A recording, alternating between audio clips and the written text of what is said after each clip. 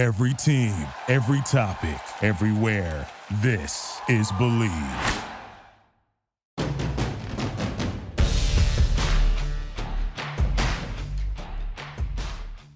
In the Gun, episode 74, I am Skylar Kelly. Joined with me today is the signal caller, Jed Drenning. And we've got game week. This is, we're only a few days away now from West Virginia heading to Happy Valley to take on the Penn State Nittany Lions in what is going to be an absolutely insane atmosphere.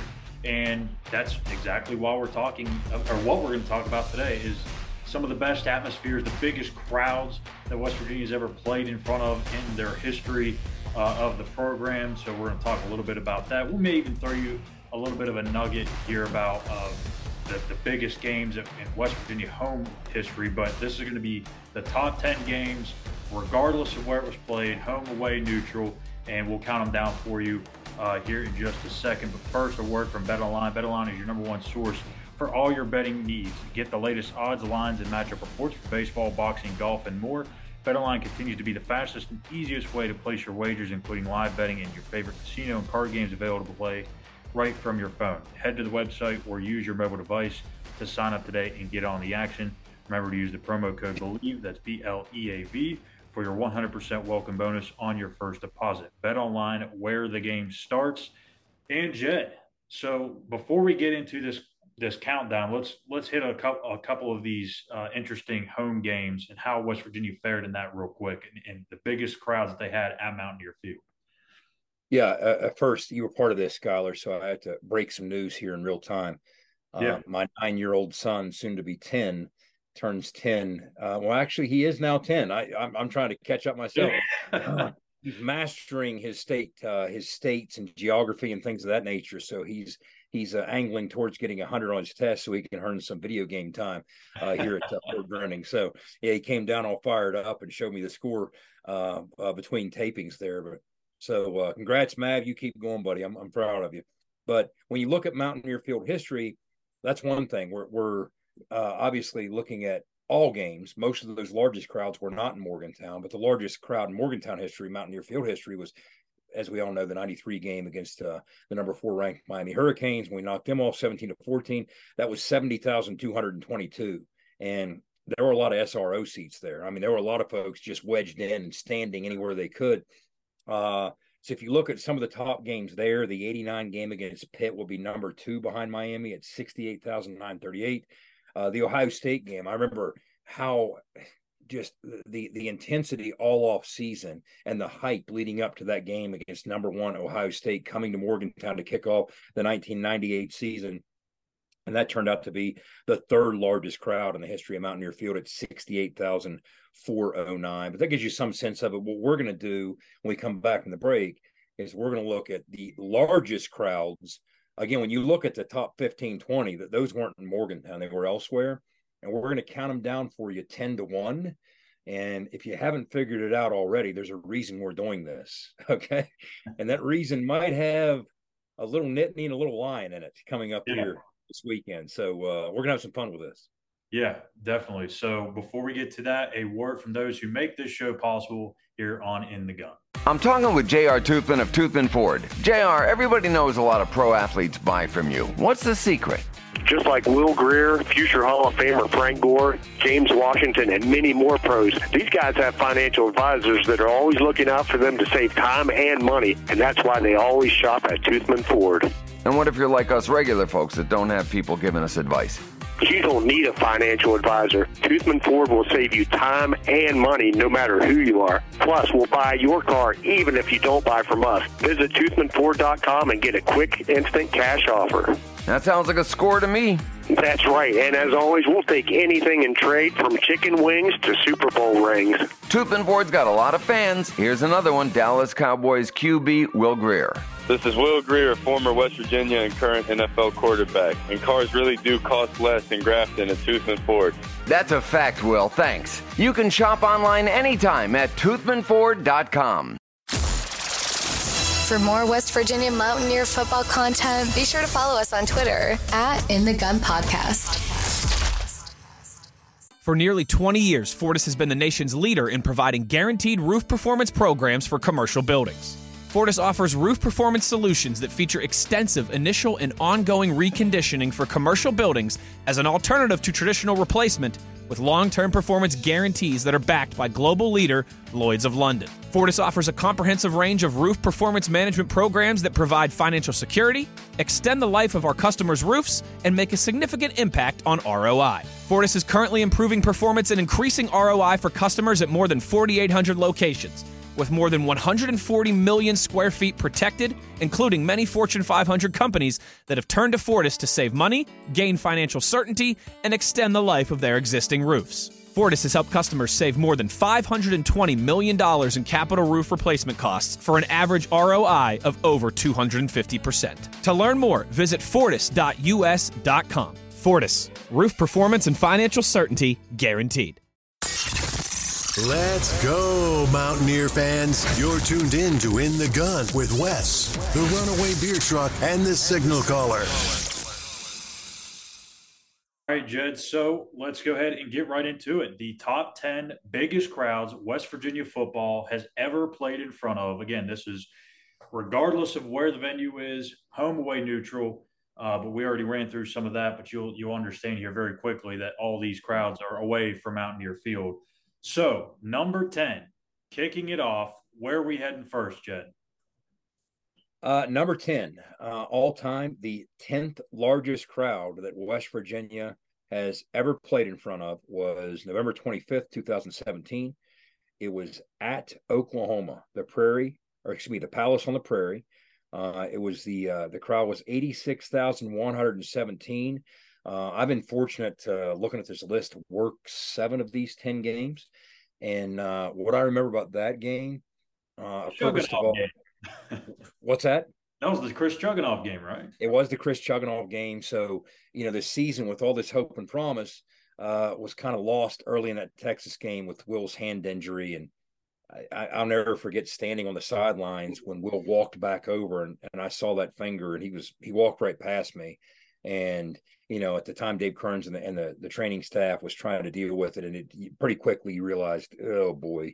Yeah. And so anyway, Chris Chugginoff came in and had to start the next week. And I remember that Dana and the offensive staff tried to get creative and take some air out of it. Kenny McCoy running some wildcat stuff. I mean, we did what we could. But we were facing an incredibly talented Oklahoma team. If you remember, that was also the game in which Baker wasn't allowed to start because of the incident at Kansas. So instead, they had to settle for Kyler Murray starting the game. And all he did was rip off a 70-yard run on the first series right in front of our sidelines. And I thought, wow, first we deal with this. Now we got Baker coming back in. It was just it was nuts. But one of the things I think of with Chris Chugginoff, people might remember that when he left, he ended up at Ohio State, and they had this kind of strange situation playing out at quarterback with some injuries and some other things going on. He had to play a decent amount, or he did play a decent amount, and he ended up with 6 touchdowns, no picks. I mean, he was a pretty productive backup option for Ohio State, but, hats off to Chugs, but didn't work out so well for us in Norman or in the bowl game against Utah. But that is the 10th largest crowd West Virginia ever played in front of. Blowout loss at Norman, 86,117 in 2017. Yeah, number 9, we go to a little ways back, way before my time. I was negative 13 at this game. That was October 22nd, 1983, in front of 86,309, and that was at Penn State. So at Penn State. That's the first of a few that we'll have on this list. So go ahead and freshen us up on this game a little bit, especially me since I wasn't even around for it. Yeah, you were negative 13. I was net 13. Okay, yeah. So something tells me I wasn't on the sidelines with a mic in my hand quite yet. But we went up there and fought the good fight. Obviously, the big story in that one was Jeff Hostetler returning to Penn State, right? And Haas played a good game, threw for 273. But unfortunately, we couldn't find a way to stop those guys, and we were kind of overmatched, and we lost the game 41-23. But Skylar, this gets into a trend that you've seen in recent decades, and this speaks to it. You had basically a sellout at Penn State with 86,000 people in 1983. And now these stadiums have expanded multiple times, the SEC, the Big Ten, to the point that ranks nowhere near the top largest crowds in the history of these facilities now. So, but that's what I remember about it is Haas going up there and fighting the good fight, but it wasn't quite enough. And that was the ninth largest crowd West Virginia has ever played in front of, the 86,000 and change at Penn State. Yeah, and I'll go ahead and take this number 8 one because I'll remember it before I remember the next one on the list, and that's kind of be a theme here for a little bit until we get towards the top of this thing. But this one is 2009 Jordan Hare against Auburn, 87,451, and if I remember, I feel like that was the monsoon game, right? It was. That was just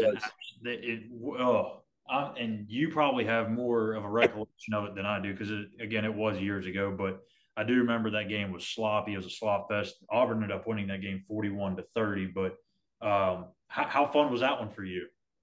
Well, a lot of things I remember about that one. That was back in the days when we showed up at the stadium the day before and actually did a walkthrough. And I remember just, how impressed you are by the trappings of Jordan Hare Stadium, and all the glory that it is. It's just a neat facility, and not to disappoint, it was a sellout crowd. Auburn fans are right up there in the SEC. That's one of the things I learned that night. And against these other SEC teams we faced, I'd stack Auburn fans right there toward the top. But I remember standing for 45 minutes in one of the corridors with the Auburn band, and during the monsoon, we were all seeking cover and watching these spigots, these pipes. It was almost like gutters, just shooting water straight across down at the end of the corridor. And I was asking, I used to go to school in Alabama, but I wasn't out on the plains, right? I was in Birmingham. And I was asking some of these kids, I'm like, this is uncommon here, I assume, right? And they said, my grandparents are telling me they've never seen it. So, yeah, that's uncommon, right? So the game gets started. And what I remember, I told Stu in the locker room, I was like, I remember about some of the bigger games we had as a passing offense, like when I was in school, they tend to come right after big rainstorms because the footing's bad, the wideouts know where they're going, the DBs don't. And when you know it, we threw the football pretty effectively. Defensively, Jeff Castile solved Gus Malzahn's run game. Back at a point, it's hard to think about this, but nobody had solved Gus Malzahn's run game up to that point. Nobody.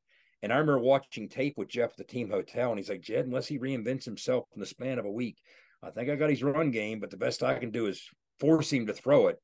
I can't control everything, but I can try and force him to throw it. Now, we got to make some plays there, too. And if you remember how this unfolded, they made some big plays in the pass game. They weren't that effective. I think they averaged like 2-4 per rush. So we slowed down their run game. Noel had a big game for us. 128 yards, 3 scores. And one of the other things I remember is toward the end of the game, of course, it was a 1-score game with a couple minutes to go, and it looked like we had a chance. It was 34-30 to drive the length of the field and have one for the ages. And next thing you know, they pick off a screen and march in this big D lineman. It's 41-30 game set match kind of it. Jarrett Brown got dinged up. And what stands out to me is the training staff, Jarrett comes off the field, and it was very obvious that Geno had to go in. True freshman Geno Smith, this wiry, skinny true freshman from Miramar. And I'm standing next to Geno on the sidelines as he's warming up, getting loose. Now, he hadn't been in before. He's about to go in now. And he had the Orphan Annie eyes. I mean, he had the 50-cent piece eyes. I mean, they were giant eyes. And that's probably the last time I ever saw Geno Smith with the Orphan Annie eyes. I mean, ever. But I just remember thinking, wow, I can't imagine what this must be like. I mean, again, we're talking how many people were here. 87,451, and here you are, this 18-year-old kid being asked, hey, get out there and take care of this. So those are the things I remember about that game, and I guess that would bring that thing in at number 8, the 8th largest crowd West Virginia has ever played in front of. Yeah, number 7, again, this one's probably one you know a little bit more of, so I'll let you introduce it and talk about it. This was against Ohio State way back in the day. Not way back in the day, 87. It was the year before, the great year before the Fiesta Bowl. But anyways, go ahead. It was the beginning of the Major Harris era. Okay, he had redshirted the previous year. He played against a MAC school the previous week. But this was part of that strange home and home with Ohio State, 87 and 98. It's kind of scheduling how it worked sometimes back then. But But you went on the road to face Ohio State in Columbus. And again, if you go to Columbus these days and it's a sellout, it's a heck of a lot more than 88,000. But back then it was a lot of people. It still is a lot of people. Yeah. But what I remember is it was sloppy. It was wet. They jumped out to a very early lead. Ohio State did. We were trying to, as I said, kind of break in a young quarterback in Major. Mike Timko was kind of playing as well as the more battle-tested veteran. And we just couldn't stand out of harm's way. I mean, we kept putting the football in harm's way, turning it over. Ohio State built this big lead, and we just couldn't sustain anything. And I think most of the scoring in that game was the lion's share. It was over probably by not long after the end of the first quarter. A couple minutes into the second quarter, they beat us 24-3. But one of the things, Coach Wallace, who we did the broadcast with, Coach Wallace was on the staff at that game. And a couple of years ago, Tony and I were talking about it. And we mentioned it to him, and this conversation started. And I said, I'm going to look up that box score and check it out. And as soon as we came across 6 interceptions, 4 by Mike Timko and 2 by Major, Coach Wallace was like, yeah, why don't we just change the conversation here? But hey, it's not like Coach Wallace didn't rebound, because he certainly did, and so did Major, and so did the Mountaineers. And brighter things were to come for those Mountaineers down the stretch, even in 87, leading up to what happened in 88. But 88,000 people at the shoe. That was a big deal back in the day. It's a big deal now. But that will be the 7th largest crowd when you're looking at that was back in the Tom Tupa days. Remember Tom Tupa, not only the quarterback, but the punter for Ohio State. So, 7th largest, right? So that'd be number 7. Yeah, number 6. I do remember this one, and I'm trying to remember what grade I was in. I want to say I was in 8th grade, and I just got back from whatever the dance is that you're in 8th grade, the middle school. It's not the homecoming or whatever, but anyways, this big dance we had in middle school, and we went and hung out at my friend's house. This was, I'll go and get to the game so you know what I'm talking about here. September 25th, 2010, 92,575 against LSU. And I had been looking forward to this game all week long because I was like, man, to have the opportunity to go down into Death Valley, and it felt kind of like a winnable game, and it ended up playing out to be that way. It just 20-14 was the final score. They couldn't get over the hump. They really just couldn't ever get anything offensively going. Obviously, that was the Patrick Peterson game, but that was a tough game for me to take on the chin when I was a kid. Yeah, and Saturday night in Baton Rouge, it's one of the storied things that if you're a college football fan, I mean, it was definitely on my bucket list. I'm glad I got to check it off. I'm glad I got to work that game. But what I remember about it is, first of all, that's another awe-inspiring facility. I mean, it's just a really cool venue.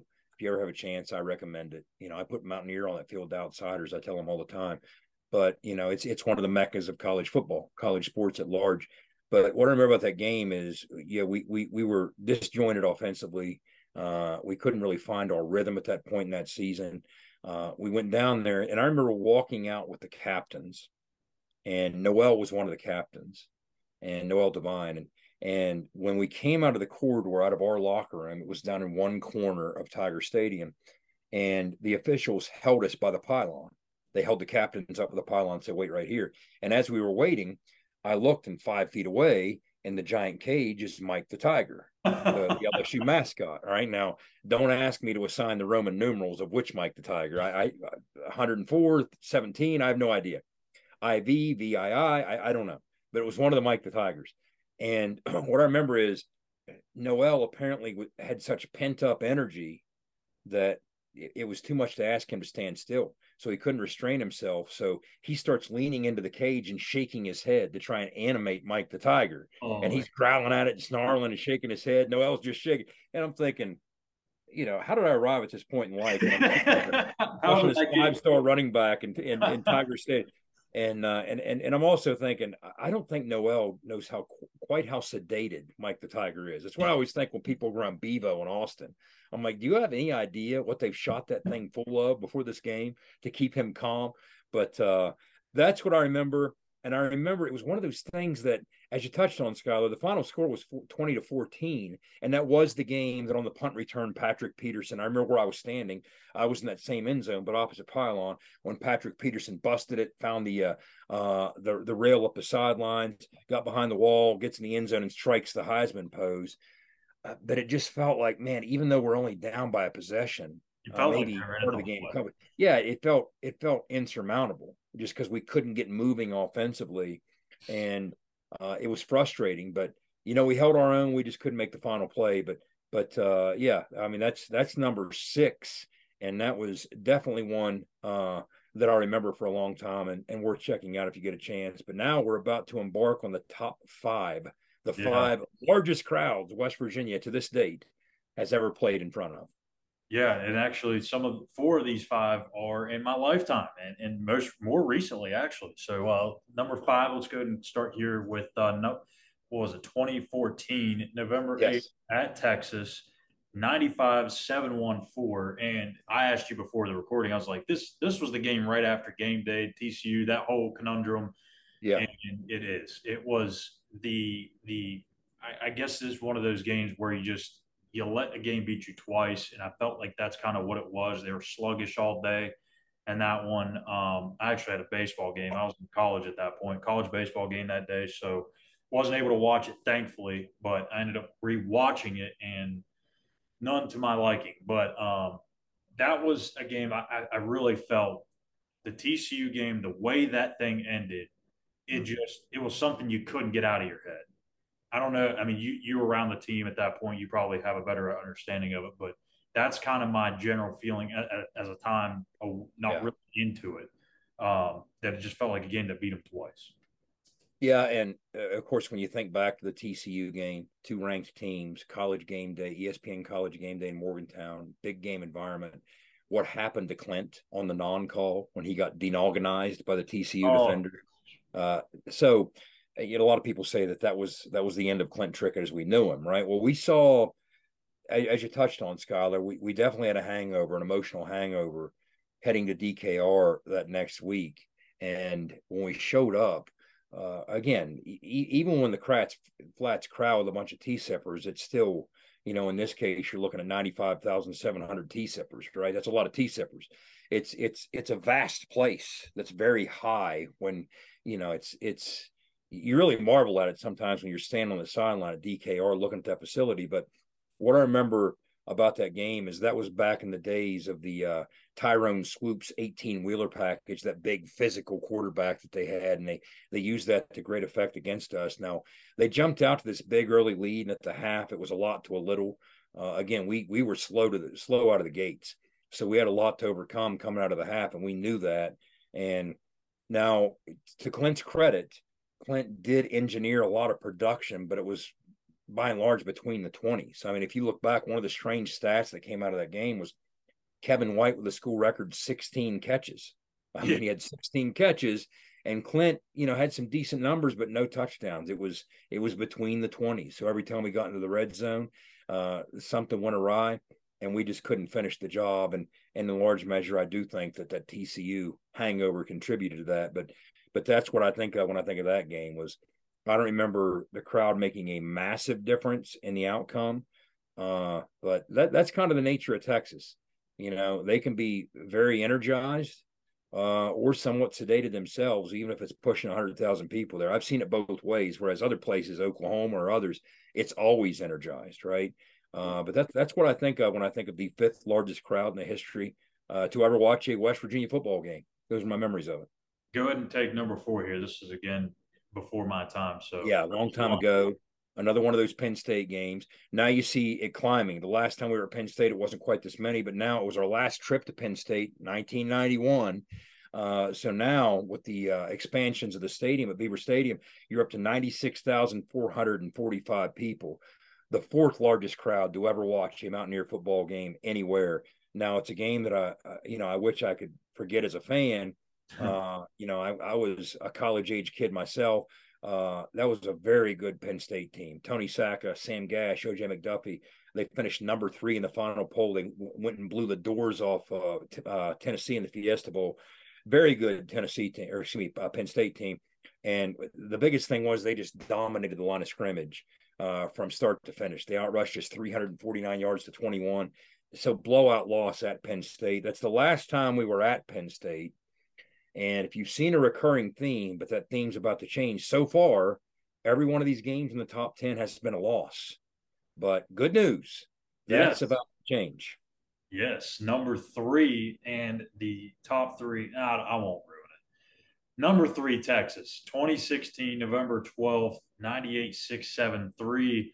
And I remember this one for 2 reasons. One, Skylar Howard leading this team once again to a victory that they probably, I don't know if they shouldn't have won, but it just felt like a game they could have lost. And then, of course, the Kaiser White hit on Shane Buechele, where he just absolutely gave him a punch and knocked the ball out. That's the 2 things that I remember about that. And after this game, West Virginia moved to 8-1. Again, this was that 10-win season that they had. And we talked about it in a recent episode where they only played one ranked team that whole season, and they took full advantage of that. They were taking care of wins left and right, and pretty much beating who they should have. But yeah, that's what I remember from that. Yeah, you talked about the hit.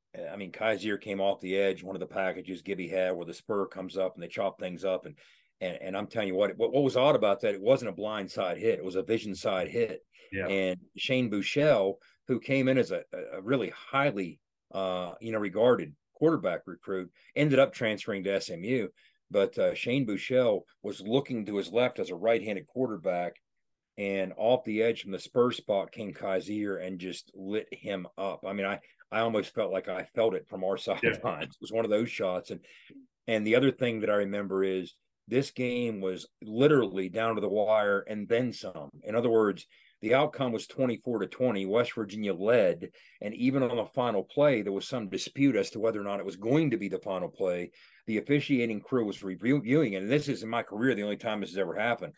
Of course, as soon as the game ends, what is my job? I immediately, as the game ends, right after the handshake, have to have a microphone in the face of the head coach.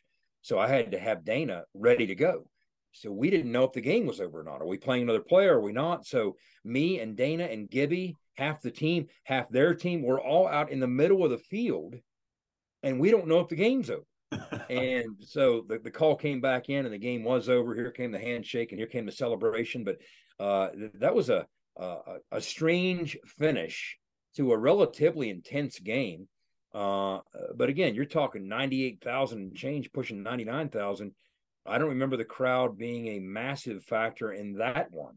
And I wouldn't say that elsewhere, the places that I've been with these size facilities, but sometimes Texas is, sometimes Texas isn't.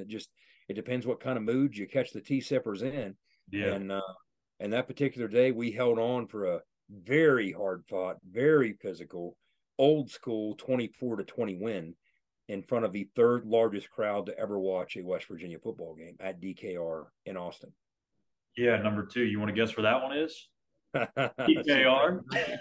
Yeah. 100,703, and that was November 3rd, 2018, aka the Will Greer Gary Jennings game. And this one is going to be one that will live down forever in the history books of West Virginia football. And obviously, it could have been even a more storybook type of a game had West Virginia held on and beat Oklahoma State. We can talk about that David Sills no pass interference call in the end zone another time, but that would have been incredible if they would have been able to get to a Big 12 championship game that year. You probably would have had Will Greer seriously in the Heisman race had they finished the season a little bit better because of that play, what could have happened at Oklahoma State, and so on. But man, that game, again, it felt like they were so much back and forth. But when Texas got that stop, they got the score to go ahead, you were just like, you know what I mean? You didn't know if they were going to be able to answer there at the end. And I loved the cojones on Dana Holgorsen at the end to go for 2. And you were down on the sideline. The rumor is he was going for 2 the whole way. Is that what you heard? Absolutely. I'll give you the Cliff's Notes version of the things I remember. Because I could write a book about the things I remember about that football game, and the memories that will forever be etched in my mind. But there was a point earlier in the game where there was an injury to a Texas offensive lineman. And of course, when there's injuries to the opposing team, it's much more difficult for me to get an injury update because I don't have the inside track like I do with our staff and our training staff. So what I have to do is I have to go to the national reporter, and I'm trying to think of who the national reporter for ESPN was in that game. I can't remember. It was one of the regulars that we work with. But anyway, I went over to check with her because she was checking with the staff to see what the status of that was. And as I worked my way over, in other words, normally I'm over toward our sidelines. Now, the layout of DKR, our sidelines is opposite. Bevo's in the back corner on the opposite side of the field from where we enter the field. We enter the field, we go in front of the Texas band, and then we go opposite over to our sidelines. Their sideline is the same sideline that down at the end is Bevo's cage. So I'm normally not around during the game. I'm not around Bevo's cage, but I was going over to make my way and migrate to the lower end of their sideline. So I was right in front of Bevo's cage. And as I made my way in front of Bevo's cage, I'm trying to spot the sideline reporter, and I heard the crowd go nuts. And I looked up, and here comes David streaking right towards me on that 65-yard touchdown. So I'm sitting there fumbling. I'm trying to get my camera out, and I did get a shot of him with the horns down right in front of me. So I'm right in front of Bevo, and David's right in front of me with the horns down, and there's Texas fans 8 feet behind both of us. And I was just like, this is delicious. All right.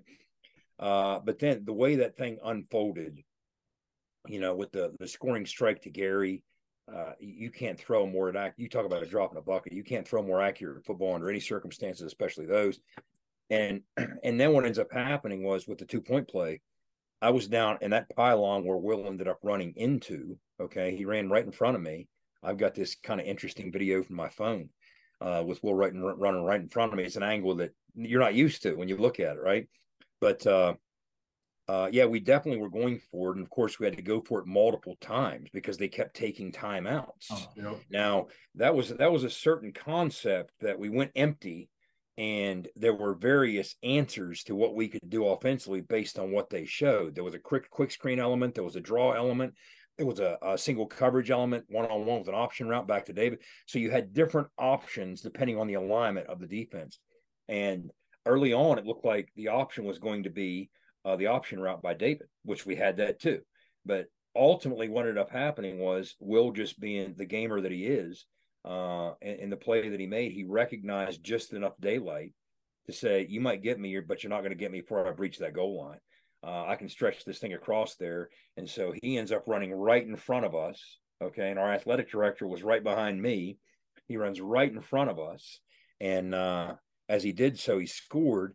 And Big Daddy Sean Mariner, who is one of our video guys on the sidelines, Mariner likes to talk about the reason that you see Will slam that football so viciously. If you remember when he scored, he threw the football, he spiked it, right?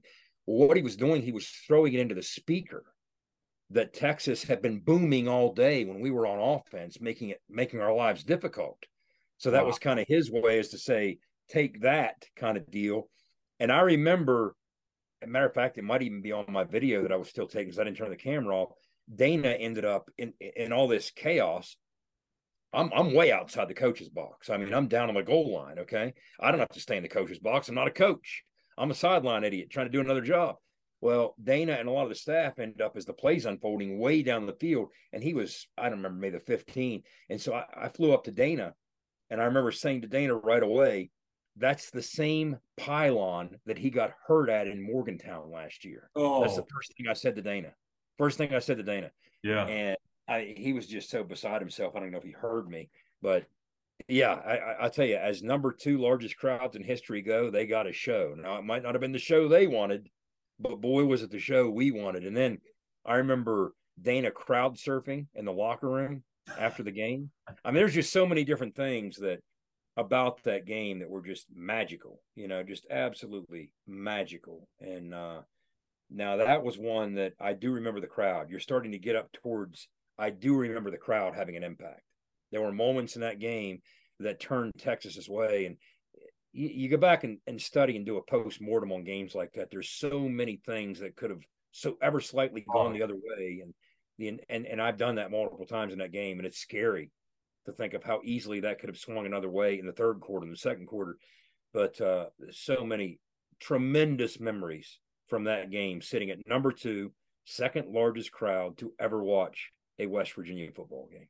Yeah, again, like I said, when Texas went down and got that go-ahead touchdown, I was like, I don't know. It just didn't feel like, you just kind of like, oh man, here it goes again. You know what I mean? And 100,000 Schuyler, 703. And that day it felt like it. And the incredible part about that was, and you mentioned it on that 2-point conversion, I think they actually completed one to David Silva. We did. And we sure did. They said they called the timeout, so they had to redo it again. So Tom Herman had that big thing after the game about how he reached over the goal line. Well, you didn't stop it twice, so don't know what to tell you. But anyways, and now, drum roll, the number one spot is 2012, West Virginia at, once again, Texas. Emerging Texas. First Big 12 road game as a Big 12 member. The first conference game was against Baylor the week before. We took the road, went to DKR. Now, we were ranked number 6 in the country. They were ranked number 11. So there was a whole lot of buzz about this. They were ready to hand Gino the Heisman with the September that he had. And you're looking at, this is October 6th, 2012. So we arrive 4-0, hotter than Texas chili, as Rick Neuheisel might say. And we were offensively, we were playing lights out. And the concerns were on the defensive side of the ball. They already started to kind of show through, and that obviously in major ways in that Baylor game, they showed through again here because no lead felt safe. But what ends up happening, there's a number of things I remember about this one as well.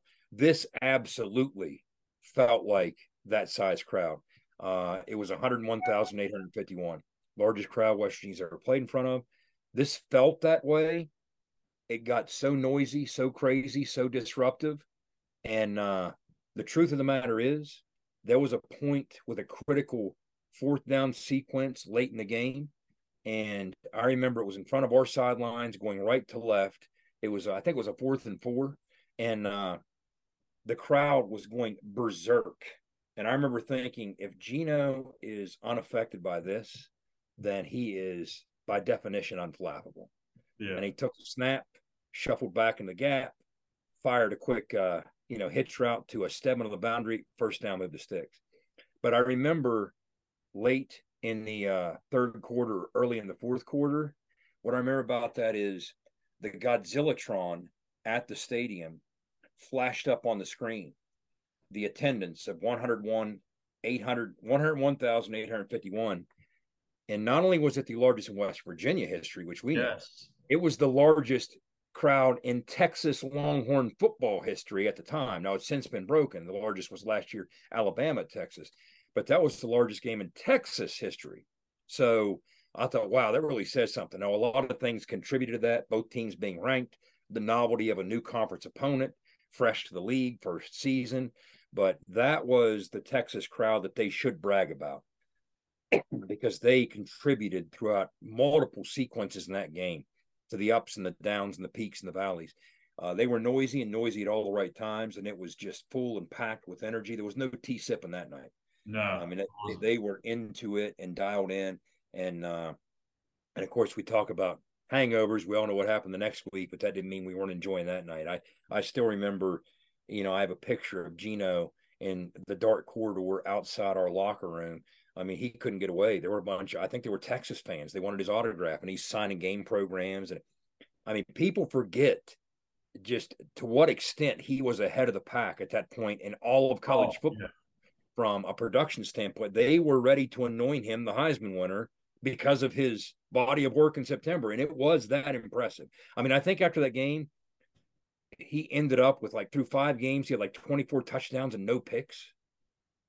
It's just insanity. Yeah. The numbers he was posting. But I don't know if it may have been before that game, but I think at some point he had more touchdowns than incompletions. Yeah.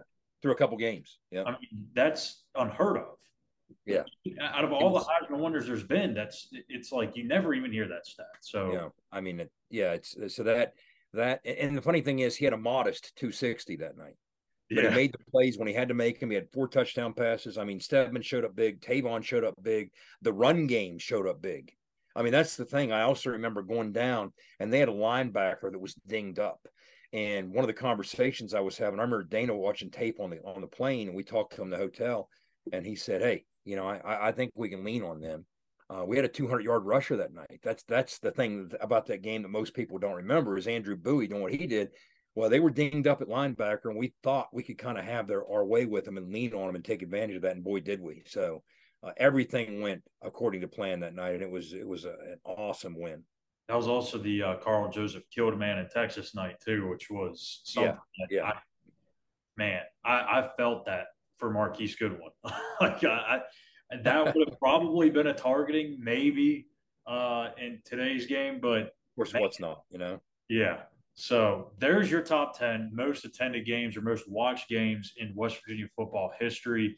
And of course, the whole reason behind all this is because they're probably, well, not even probably, it's almost a certainty at this point. Saturday's game against Penn State, the opener, will without a doubt be the most watched game in West Virginia football history.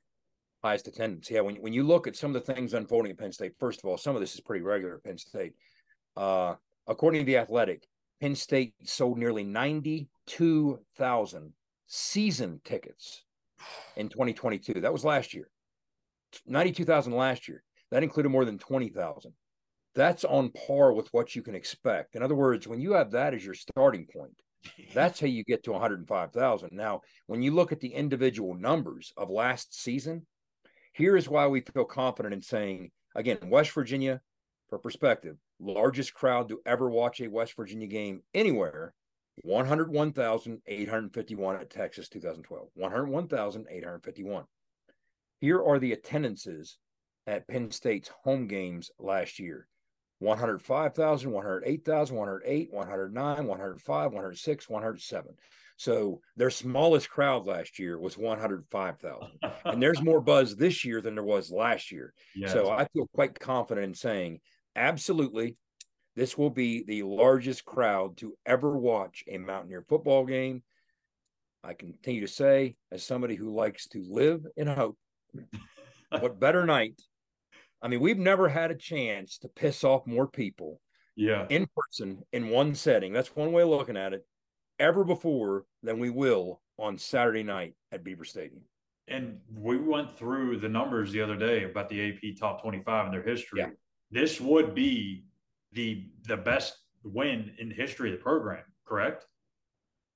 Yes, without question. In other words, the highest ranked teams we've ever beaten on the road was number 9, and that's happened twice. Yeah. Again, true road game, not bowl games. Those are neutral site games, including Georgia, which was an hour and a half away from Atlanta and Athens. Georgia was number 8. That's neutral site. The highest ranked true road game we've ever had a win in, 1982 at Oklahoma, number 9, 1954 at Penn State, number 9. Penn State in the AP is number 7. This would be the highest. And one little cool nugget here, there is actually a member of the Mountaineers who I know won't blink at this. And that's Beanie Bishop. Yeah. Who last year at Beaver Stadium played in front of 108,000 people at Minnesota and played well. I mean, when you get back and watch Beanie in that game and look at the tape, Beanie played good football. He held his own, more than held his own. So that's one guy that's already been there, done that, and played in front of that kind of crowd that we can expect. What's that? Patorma Moba, too. Comes from Penn State. Yeah. Absolutely, yeah. It's just he had him behind his back instead of in his face now, So, that's interesting. Even though when you look at those AP top 25 numbers, history's not with WVU. But with this list, recency, there's a little bit of a trend going on here. So maybe victories in each of the 3 largest crowds to ever watch WVU play a game. We won all 3 of them. So what you're telling me, Jed, is they're going to win. Maybe. This is a Lloyd Christmas moment. You're telling me there's a chance. Yeah. Exactly. You're telling me there's a chance. So that's going to do it. And again, I'm Skylar Callahan filling in for Wesley Euler, the GOAT, and Owen Schmidt for Jed Drunning. The one thing we ask of you is to be in ear and tell an ear about your favorite WVU football podcast, In the Gun, and we'll be back with more episodes here later this week.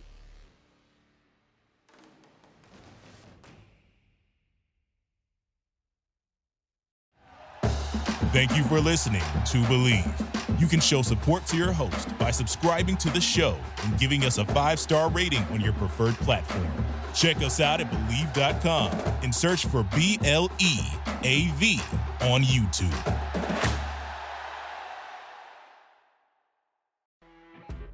You know when you're listening to a true crime story that has an unbelievable plot twist that makes you stop in your tracks? That's what our podcast, People Are the Worst, brings you with each episode. I'm Rachel. And I'm Rebecca. We're identical twins who love true crime cases that make you say, didn't see that coming, and we hate the people responsible for them. Listen to People Are the Worst now on Apple, Spotify, or wherever you get your podcasts.